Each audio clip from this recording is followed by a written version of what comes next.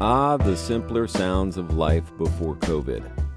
A plane flying overhead, me fast walking a few minutes late, and not for the first time, down a Berlin street, heading for another interview where we would sit, maskless, around a kitchen table, breathing the same air and just talking.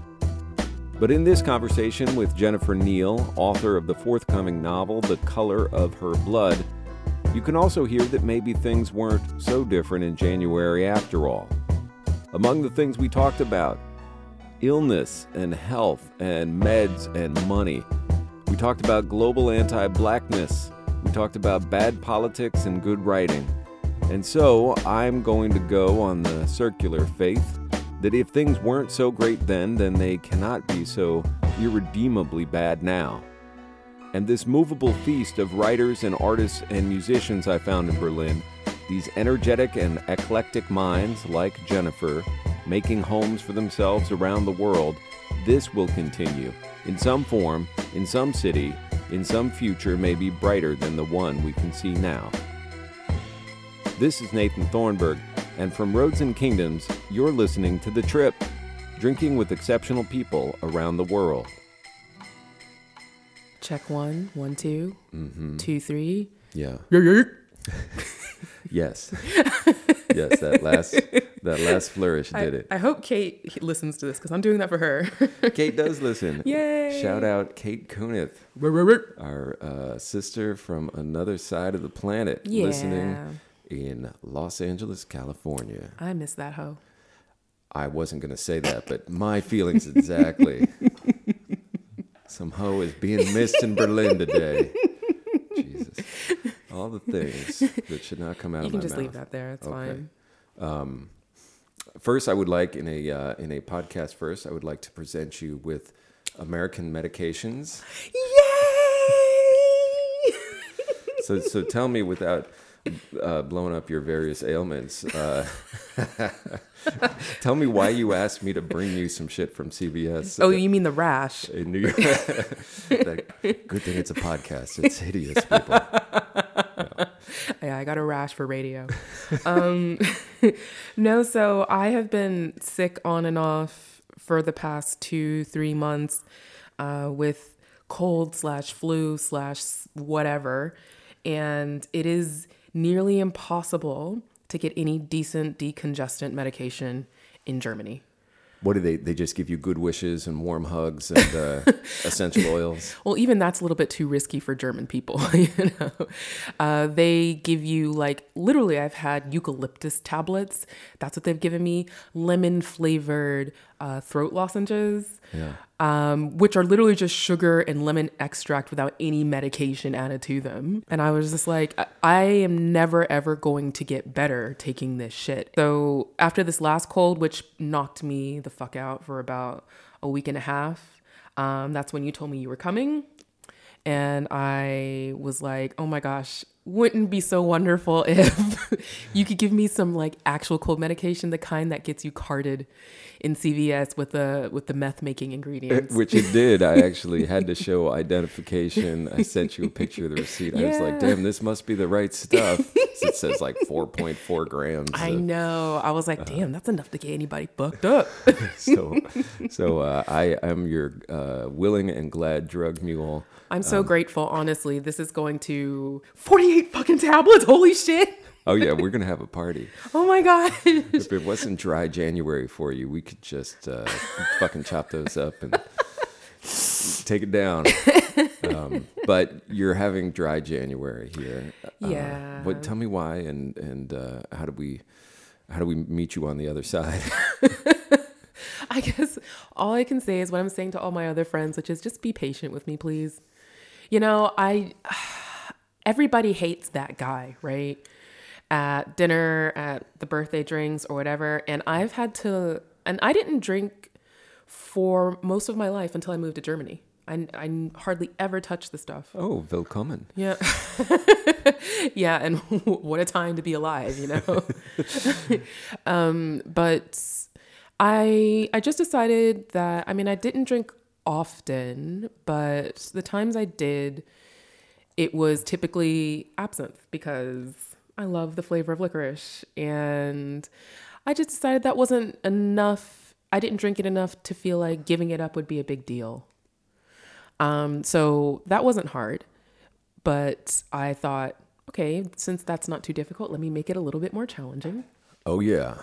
You did up the level. It's not just alcohol we're off of this month. It's all sugar and all wheat. So... which you basically have described the 3/3 of any given German's constitution. Yep. Sugar, bread, and beer. Am I right? I mean, the truth hurts, but exactly. And also because I love to cook and I'm really good at it, I really had to just pull myself in, like rein my shit in and basically be like, yeah, I could make a whole batch of brown butter chocolate chip cookies right now, or I could stick to the plan. And I end up waking up in the middle of the night in cold sweats, craving sugar. I shit you not. Really? That addiction is not fake That's at the all. stuff. It's so funny. Like, I have quit many things many times in my life, from, hard drugs to alcohol at times and definitely cigarettes. Coffee is the one that I will never. Oh. I am under the boot of caffeine and will remain there for all my days. And everybody's like, it's cool because it's better that than like heroin, which or something which would make me difficult in society. But I mean, some people might say that'd be a little bit harder. But I'm just amazed at how fucking tough some of the small things can be. And then like salt and sugar are just coursing through our veins from infancy. So yeah, good luck. Sorry, that sounded harsher. Yeah, you sound like you don't believe in me right now. Good luck. You got 2 weeks. You're not going to make it, Jen. I mean, girl, let me tell you, I woke up this morning and I had to seriously stick my face in cold water for a couple of minutes thinking like it's either this or I'm just going to have to bake a whole loaf of bread and eat it. Before you get here. Just jump in like a fucking chowder in a soup bowl. Yeah. You can do it. I did this last year without this weird sugar bonus challenge. Thanks. But I did the alcohol. I did dry January last year. And made it through. I think listeners of this podcast had to suffer through that shit too, especially because I was like dry in January and the episodes were coming out in March. And like anybody, I'm just like talking overly much about, my commitment to myself or some shit that nobody wants to hear. No. I'm the one who asked you. I'm the one who forced the issue because I was like, should we drink alcohol? It's a drinking podcast. So you're being very good at incognitoing this thing. I would never bring it up unless somebody asked me. Like I was at a birthday dinner over the weekend and the waitress was serving like welcome drinks and she asked me alcoholic or non-alcoholic and I said non-alcoholic and then somebody said non-alcoholic and then I said well yeah, just keeping it light and breezy for the evening. Yeah, and that's tough too, being a woman of your age. Everybody's like, all right, when you do, you're like, fuck you. And I'm like, never. Never, ever, ever. The only virgin part on my body is my uterus because it's never been polluted by a fetus. No offense to mothers out there. I love all of your children. Shout your uterine virginity. Right. My goodness. All right, what are we drinking here? Tea. We're drinking tea. You had this, you had it in your cabinet. It's called Hutentraum. Which means?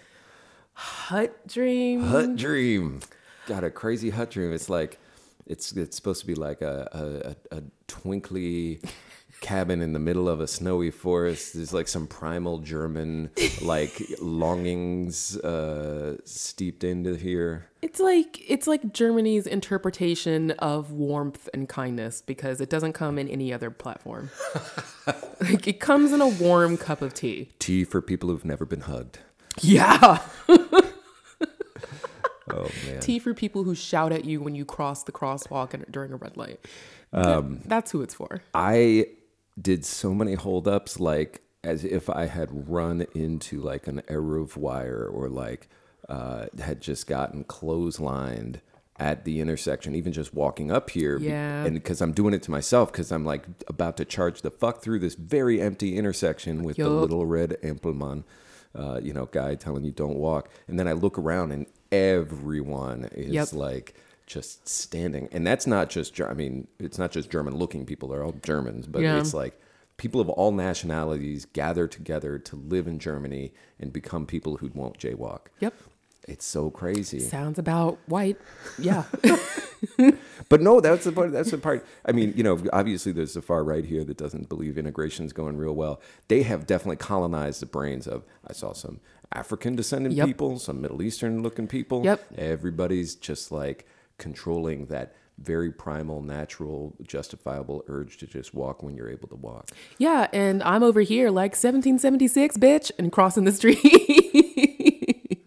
Like you can take the girl out of America, but you can't take the America out of the girl. And I refuse to be colonized. I choose to remain a freely minded, liberated, proud ass woman of color. I'm gonna cross the street when I fucking feel like it. I rolled over so much more easily that won't surprise you, but I just Nah. I just gave it up to the prevailing currents here. I mean, listen, the German, my first one of those interactions that sounds like you've had a few of was when I was 15, somewhere around Stuttgart, and I crossed the street, or I think I started to cross the street, and I think she might have actually grabbed my arm, but there was a grandma who just kind of grabbed me back, and she said something that someone had to translate for me because I didn't talk the German back then, and she was like, "There are children watching."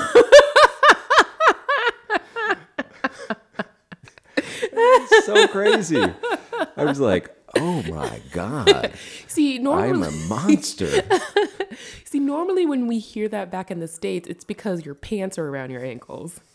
Here, Or maybe you're beating your partner, Yeah, or, yeah. in New York, taking a dump on the corner. Like, yeah. nobody cares about that here. And they'll be like, perfect. Yeah, I've seen that more times than I can count. And in front of police officers, they do not care about that. Wow, that's interesting. So grandma could have just dropped right there, and that would be way better than crossing And then against the light. the Polizei will say, "Das ist Berlin."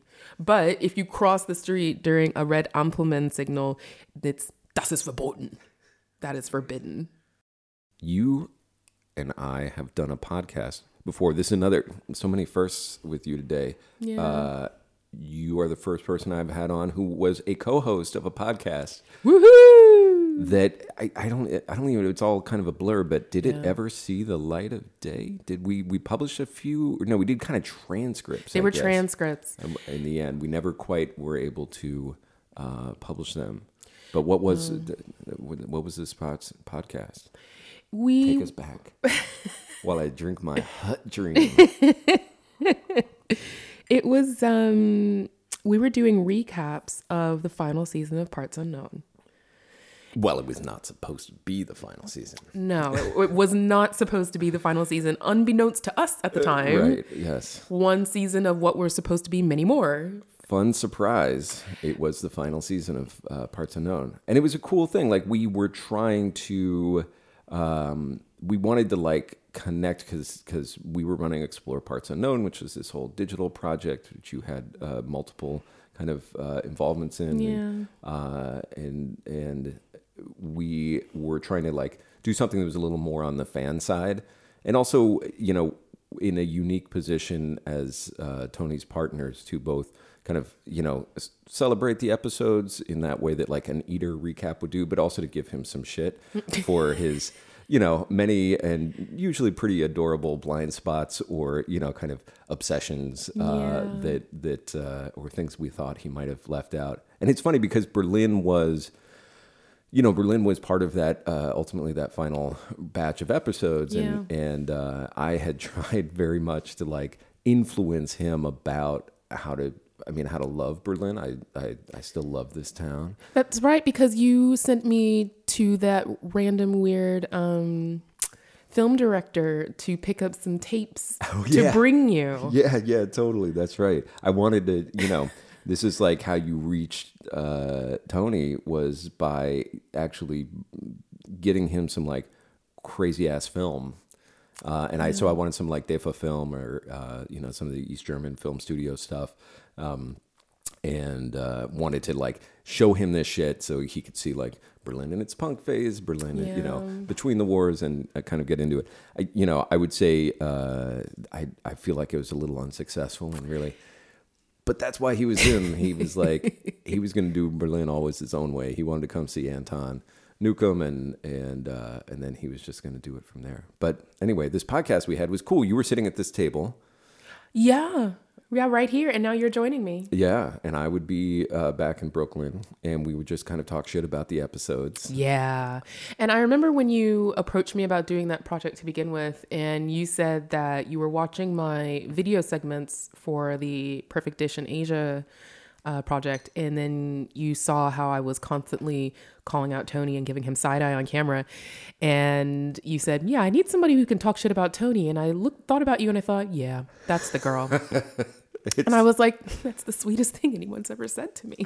That's awesome. No, it's that is super true. So you did before that. The first thing we did together was this video series, and that's good times. Fucking ANA, God love you guys. All Nippon Airlines had given us a chunk of change to send different writers to go eat their faces off in Southeast Asia. And that's where you met Kate Kunith, our superstar friend and director who directed the episodes. Yep. And I think you drew the long straw. I'm going to say that. You got to go to Jakarta and Singapore. Just fucking rad. Yeah. You had zero voice when you landed, which was hilarious.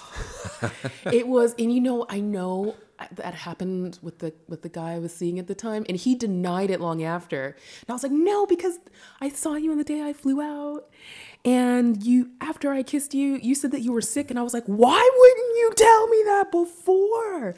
And then it was like this long debate for weeks after. He goes, you don't catch a cold that quickly. And I'm like, yeah, motherfucker, you do. I mean, that was 24 hours of flying or something alone. Incubating on the plane. Oh, man. Yeah. So it was for love, huh? You just had a little magic mono. Which is why I want to tell everybody right now, don't do it. It's not worth it. Don't kiss. Don't pollute your uterus. Yeah. Look, it worked out in the end. It did. They were awesome. You were just kind of like sultry and raspy. I sounded like Scary Spice. like the throatiness of it all. But they were beautiful, beautiful episodes of just going and like kicking it with our dude. I especially love the guy in Singapore who's like, must be one of the world's great collection of like Mickey Mouse t-shirts. And you were incredibly well put together today, as every day. That rash thing was a joke earlier. There was a bit of a fashion mismatch, but the noodles were on point. The hawker food was legitimate. So these are all these like fun projects that we got to do. And in Tony time, you came out to New York for the launch party and all those things. Yeah. And then we had this podcast. Yeah. But anyhow, here we are. Fuck it. We're being healthy. Yeah. We're drinking tea. Yeah. We're cutting sugar and bread. Well, you say we, but I think you mean me. What have I cut out? Because you also showed up kind of late, and I'm just wondering, what did you get up to? I'm jet lagged, dude. This is not. Is that the culprit? I did. No, there was some drinking. I don't know. I do. There's a lot of sobriety going on in my world, and I abstain from that. I don't know if that is there. So wait, you abstain from sobriety? Yeah, in a very non-judgmental way. I'm not judging people who choose not to drink, but thank you, appreciate that. I think structurally, also, when you paint yourself in a kind of corner, I've created now, which this podcast was also around while you and I were podcasting for Explorer Parts Unknown. It was a slightly different podcast. I kind of with Matt and Alexa, we kind of juked it as a drinking podcast, and that kind of builds drinking into my professional life in a way that will always keep me connected, so I don't. I mean, it's really good that you have that emotional connection to it. It sounds like it's been a valuable contribution to your life. Totally. I mean, I get to be with my old friends, alcohol, and it works out. But tea's good, man. I mean, this hot dream is not bad. What did you drink with Musa last night? Musa, Okwanga, and I drank Moscow Mules. Fuck. Per request of him. He mixed them together, and he did like this lovely job. We got the Haku vodka, this Japanese vodka, and they have ginger ale. I was really concerned that they don't sell ginger ale in the markets. Germans love ginger ale, apparently. So, yeah. Anything with a lot of sugar, they love. Yeah. you're learning this in your abstinence days. Yeah, it's hard. So anyway, we could talk about alcohol if that brings you pleasure to talk about this thing that you're denying yourself. I had some really lovely wines yesterday, and then I brought Lagavulin for my German friends who had first introduced me to smoky ass peaty scotches when I was 16. And I felt smoky scotches. Felt so grown up, you know. So now every time I come back, I try to pay it forward. It's a really seminal moment in my life to drink a smoky ass scotch. Yeah. You know, neat out of a low ball glass that just felt like I was 40 without the, joint pain or something. So how do you feel when you drink it now? I feel like I'm 40, which is, younger than I actually am. I'm freshening right up. Yeah, it's nice. I mean, the other refrain through all of this is through this podcast. I mean, fuck the alcohol. It's just a nostalgia tour, you know. And Berlin's a nice one because I got new friends like you, my kind of like collaborators and these writers that I'm into, and then I've got like my just hardcore early 90s people who will do anything for some smoky scotch and just talk shit about the world. So it's nice. All right, let's roll it back from before the video series you did with us. The reason why I was first into you was because of your writing. How does it fit? I mean, you do stand up, and doing writing. You'll do like these film projects with us as they come up. But writing was kind of the start of it for you, or was it stand up first? Writing was definitely the start. I've always been a writer. I never really got paid to write until I moved to Germany. Is that true? Yeah. That's crazy. I was a senior editor, like in an employed job at Bauer Media in Australia. But that was business stuff, business, tax, like. Wow. What your eyes are doing right now? Your eyes are doing 50 things. Oh, wow. You're going to like pull a retina. Yeah. Look, every time I think about what the life was beforehand, I'm just like, thank fuck that's over. Because there are only so many different ways you can talk about tax in an exciting way, and that was my job. And I thought, my blog was always about politics and travel and art and sexuality. And it's like, fuck it, I'm just going to try to make a living out of doing that. So I moved to Germany. By then I'd been doing stand-up for maybe a year. And the way I got my foothold in Germany was by doing stand-up. That's how I made all my friends, made some connections. So once you dropped your bags here, you were like, the first thing was go to a comedy club and figure out how to get into that scene. Yeah. In fact, when I was doing my recon tour before I moved to Germany, Berlin was on one of my tour spots, and I did 2 gigs here. One was like a sort of open mic, like 5 minutes, and the second one was a headliner. And it went so well, and I met so many great people that I was like, yeah, I'm going to come back here. This is the spot. This is the spot. And did you do stand up in other parts of Europe? Yeah.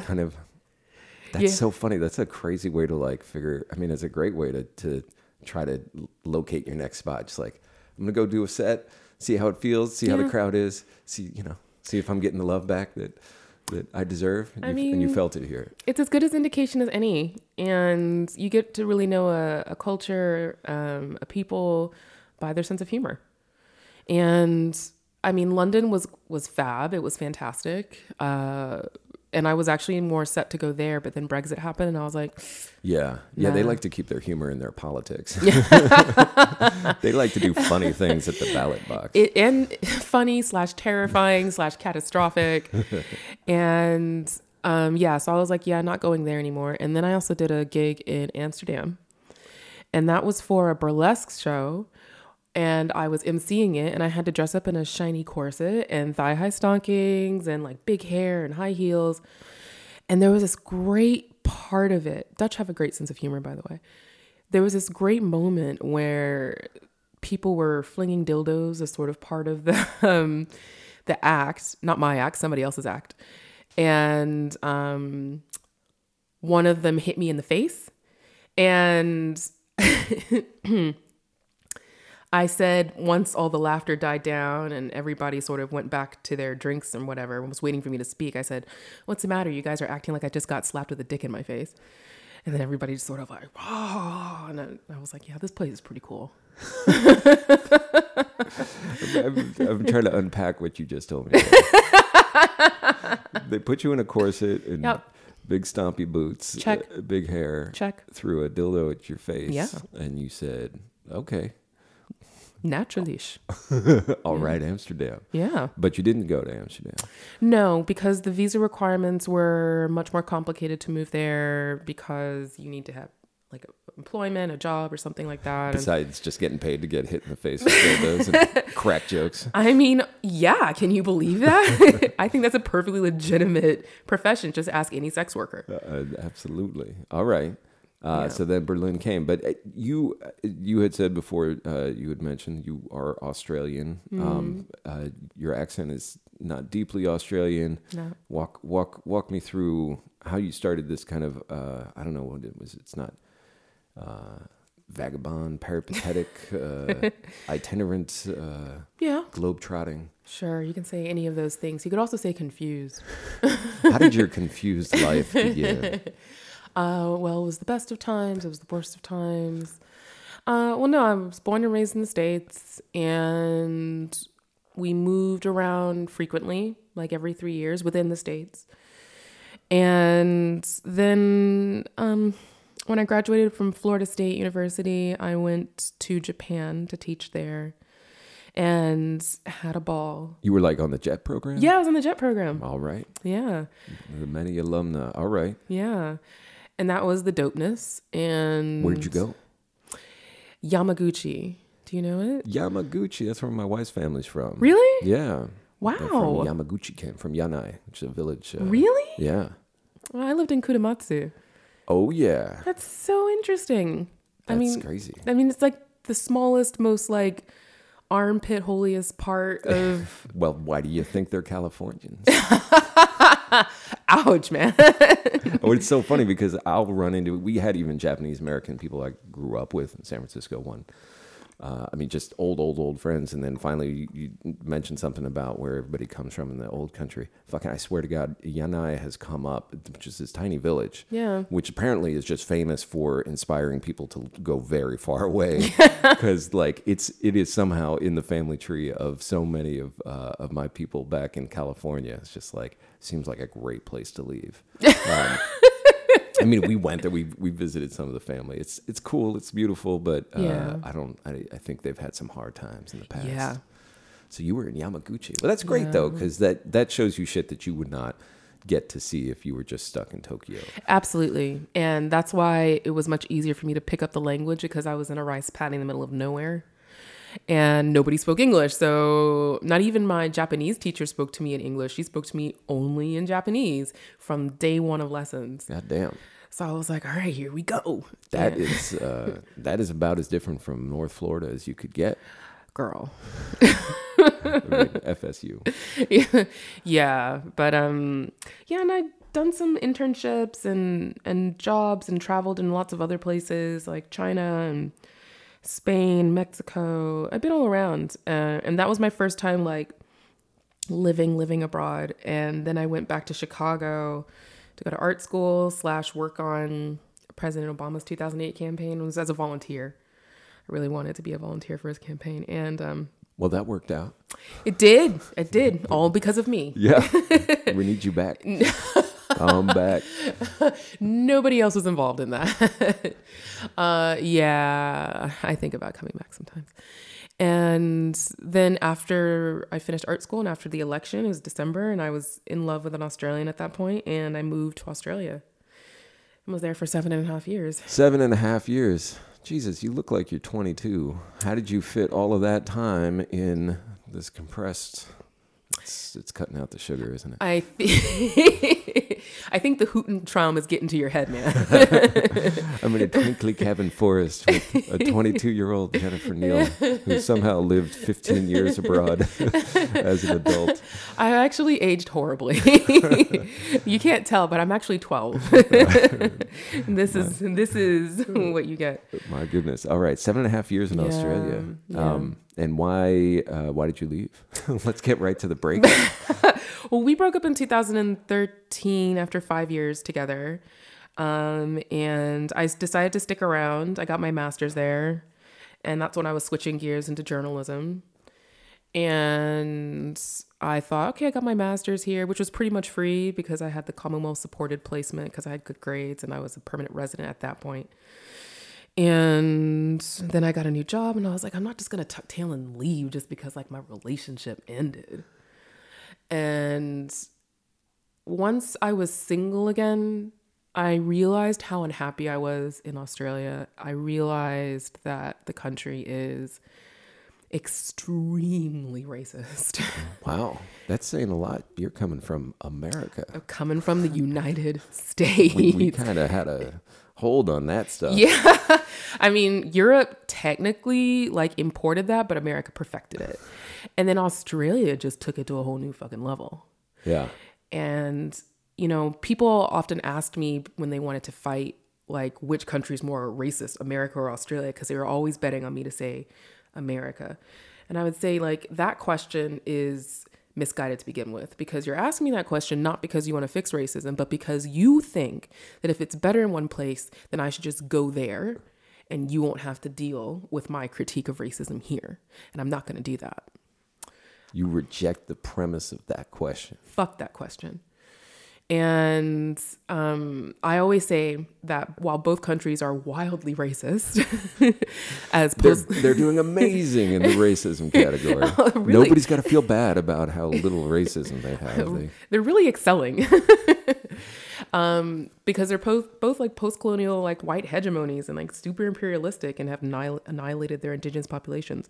But in America, the conversation on racism is leaps and bounds ahead.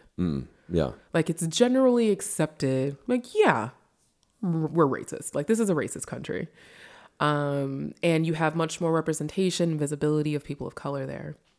Whereas in Australia, the overall national conversation is still, no, this is not racist. We are not a racist country. Like the fragility, if you tap it with your fingernail, it'll crack into 1,000 pieces. Right. They're just like, oh yeah, that island full of brown people. No. It's like, no, we can't be racist against brown people if we killed them all. Use your head, man.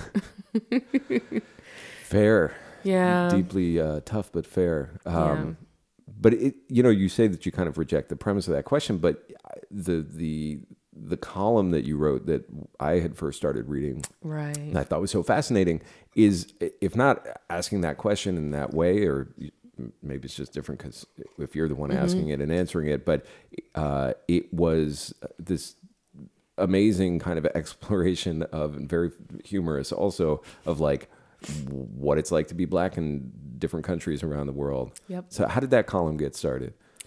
It was just an idea I had after I really wanted to write for The Root at the time, and I just realized that there were not really any Black travel journalists writing about that experience. And I came across the phrase Blaxit randomly. I think it was my sister, actually, who sent me this link written by, I forget the name of the woman, the African woman who said, like, if Trump gets elected, we're going to Blaxit, you know? And here are all the things we're taking with us. We're taking shea butter. we're taking... we're taking these comedians, we're taking the Obamas, we're taking all these people. You can't have them. And just setting the terms for the divorce. Yeah. But I love that. Basically, it's like, if you're going to do this to us as a community, we're going to Brexit the fuck out of here. Yeah. And go somewhere. Yeah. So then you put that in motion. You're like, all right, well, what does Blaxit actually look like? Where can we go? Exactly. And I mean, the first look I took at was Stockholm, not for any particular reason, just because I went there and I thought, oh, there are Black people in Stockholm. I'll talk to them. And yeah, I was like, holy shit, this place is super racist as well. So then it sort of became like, on a personal level, my hunt for a better place, but also an exploration of places where Black people live that isn't normally discussed or dissected. Like Black people in America, sure. Black people in the UK, sure. Black people in Africa, sure. But nobody talks about Black people in South Korea or Black people in Australia or Black people in Japan or Black people in Berlin. And I would have wanted to go to like Africa and all these places that are predominantly people of color if I were ever getting paid for that. But that narrative seemed to me to be elaborately explored already. Right. I mean, Liberia does exist. Yeah. Blaxit has happened before. It's been going on for a while. So, and just your, I don't know, I'd call it fate, but you have chosen these destinies for yourself, but you are continually putting yourselves in societies and cultures that are not Black. Yeah.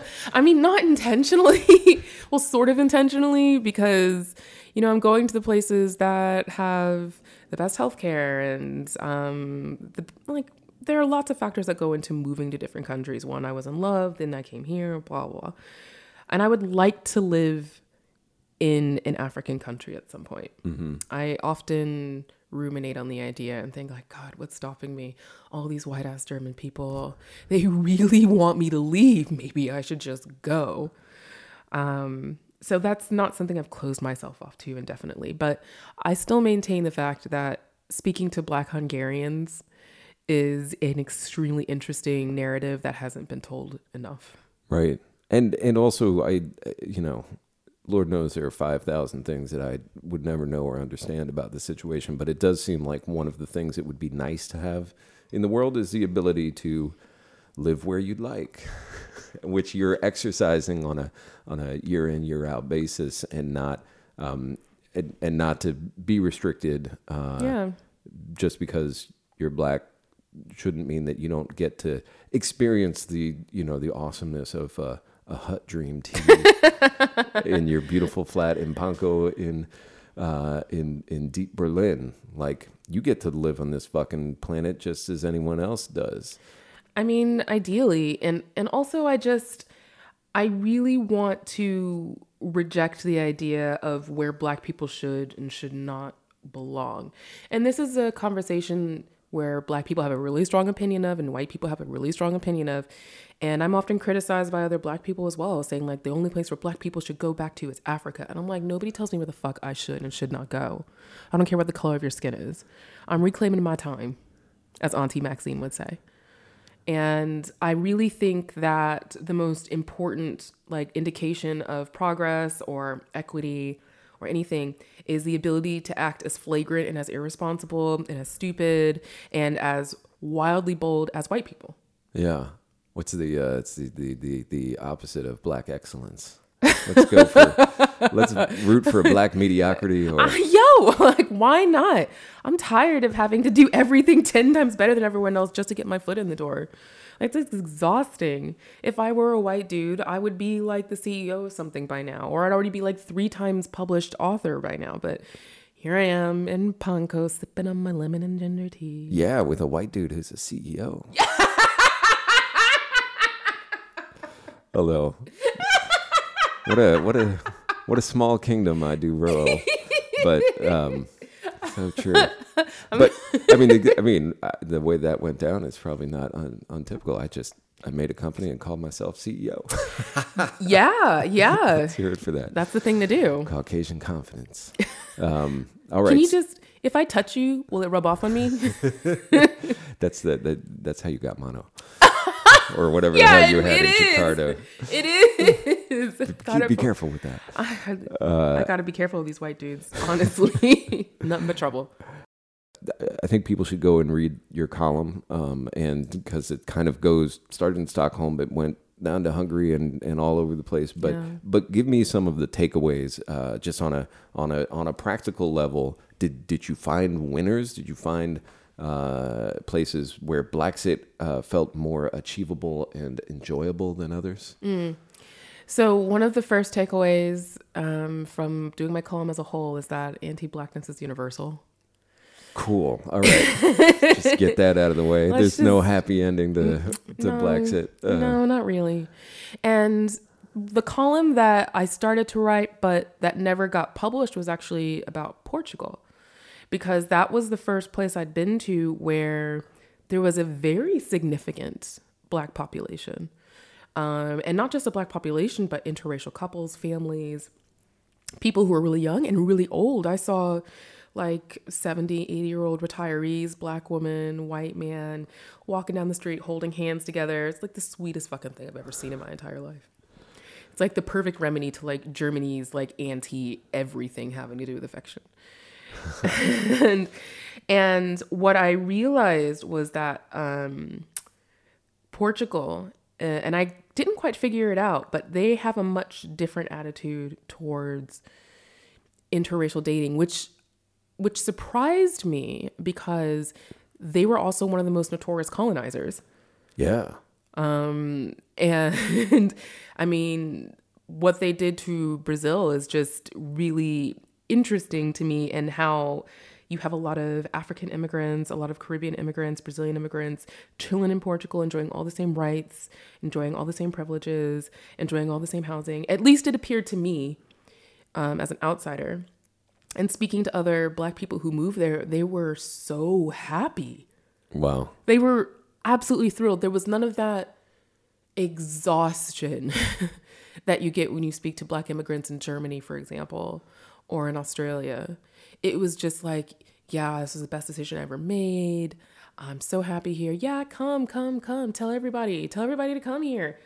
But, you know, beware of the paperwork and how slow they move because it is Southern Europe. And I was like, gotcha. Yeah. I mean, well, listen, €1 beers.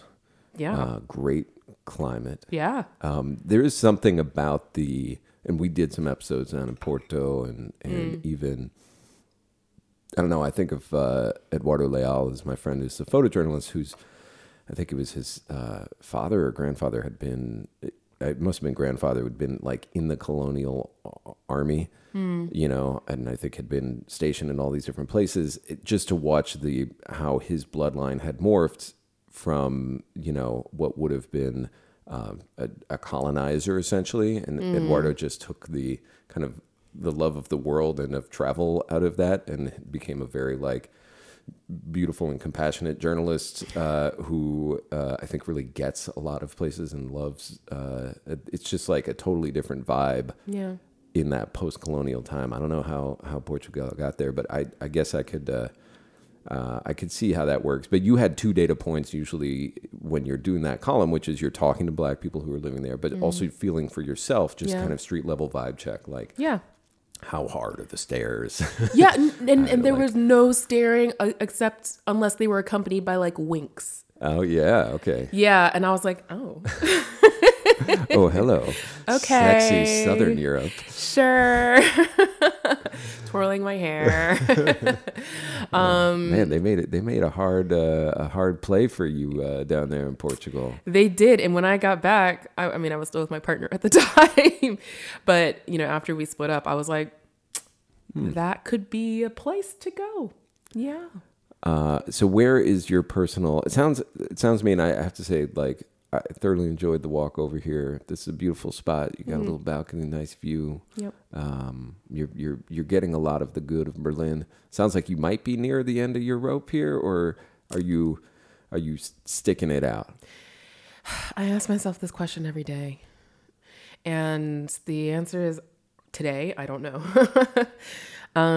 My whole thing at this point has been to wait until my book is sold. Right. Because we're in the middle of that right now.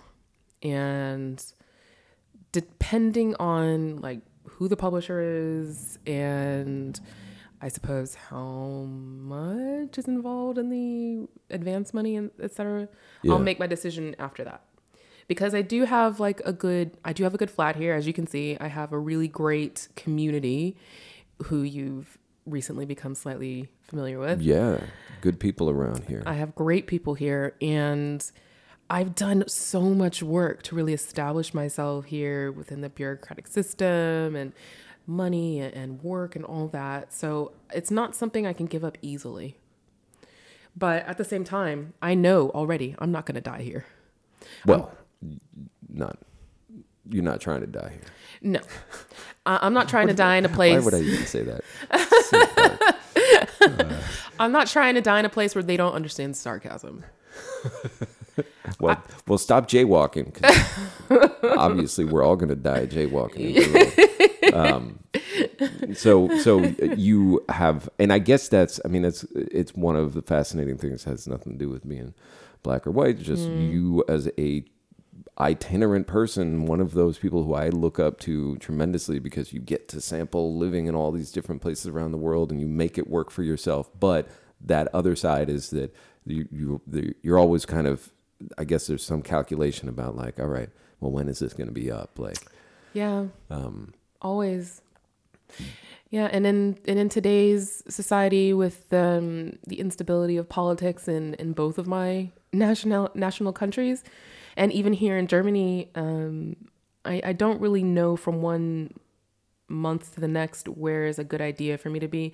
But I think it's really important to be mobile and to be adaptable and to really seize opportunities that present themselves as being more secure for me in the future, because I don't think it'll last here. If the book does well, it'll give you enough cash to get healthcare in the States. Or, I mean, this is kind of also one of the things about Berlin and Germany is like, if you are in the warm embrace of the social network here, these, you know, I'm sure a lot of people listening to this podcast know all too damn well, like how hard it is to be working in any kind of creative field in the United States, which just seems to want to constantly push you off of cliffs because of healthcare and education and raising kids and all this stuff that is just a money dump. And Berlin is different. Like you have protections. I mean, I swear to God, what I've been telling people is once I'm writing the acknowledgement sections of my book, I am definitely going to thank the German welfare state, because they've given me health care to address issues that would never have been possible in the US, given me support for mental health services and for just basic things like medication and advisors who can help me make difficult decisions that exist for that very reason. And this is stuff I never had in the US. And I remember being charged once as an insured person in Chicago, $3,000 for a yeast infection. Wow. And after that, after fighting that and getting it reduced some, but not nearly enough, I was like, I don't think I can ever live here again. Yeah. That's fucking not surprising at all and insane. Yeah. But you know, like, I hope in their own personal acknowledgments back to you, the German welfare state will thank you for bringing the shit that you bring to Berlin. It's not just you, but you're part of like a group of people that have actually come here and made Berlin a better and more interesting place to be, because it goes both ways. Like they're supporting the kind of people who are going to make a city like really pop. Yeah. You know, and in return, like you're coming to a place where you're not at constant risk of just financial ruin. Yeah. Yeah. Yeah. And it's a whole other level of psychological thinking when you're in a place where you're not constantly worried about being destroyed by healthcare bills or anything like that. You have to really adjust your mindset to be like, I can actually be okay here. I can actually be healthy here and live a good quality of life. Because in America, like, I mean, there are studies that exist on this, the constant worry with poverty and healthcare issues and avoiding the doctor, that will drive you into the grave when it's constantly something that you don't have.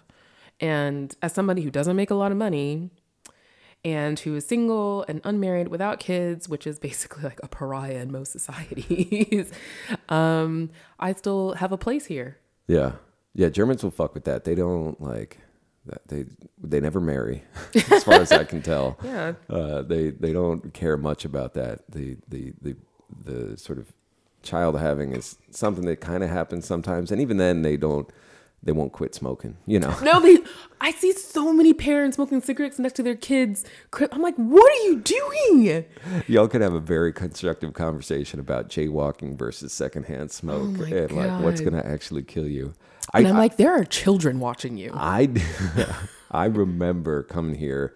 I think Julia might have been pregnant with our first kid, or it was one of those moments where you're like, oh, is it all going to change and how and what? And then coming to Berlin and just seeing all the cool moms in the fucking Mitte playgrounds smoking cigarettes while swinging on the swing with their kids. And I was like, okay, well, if they could do that, then...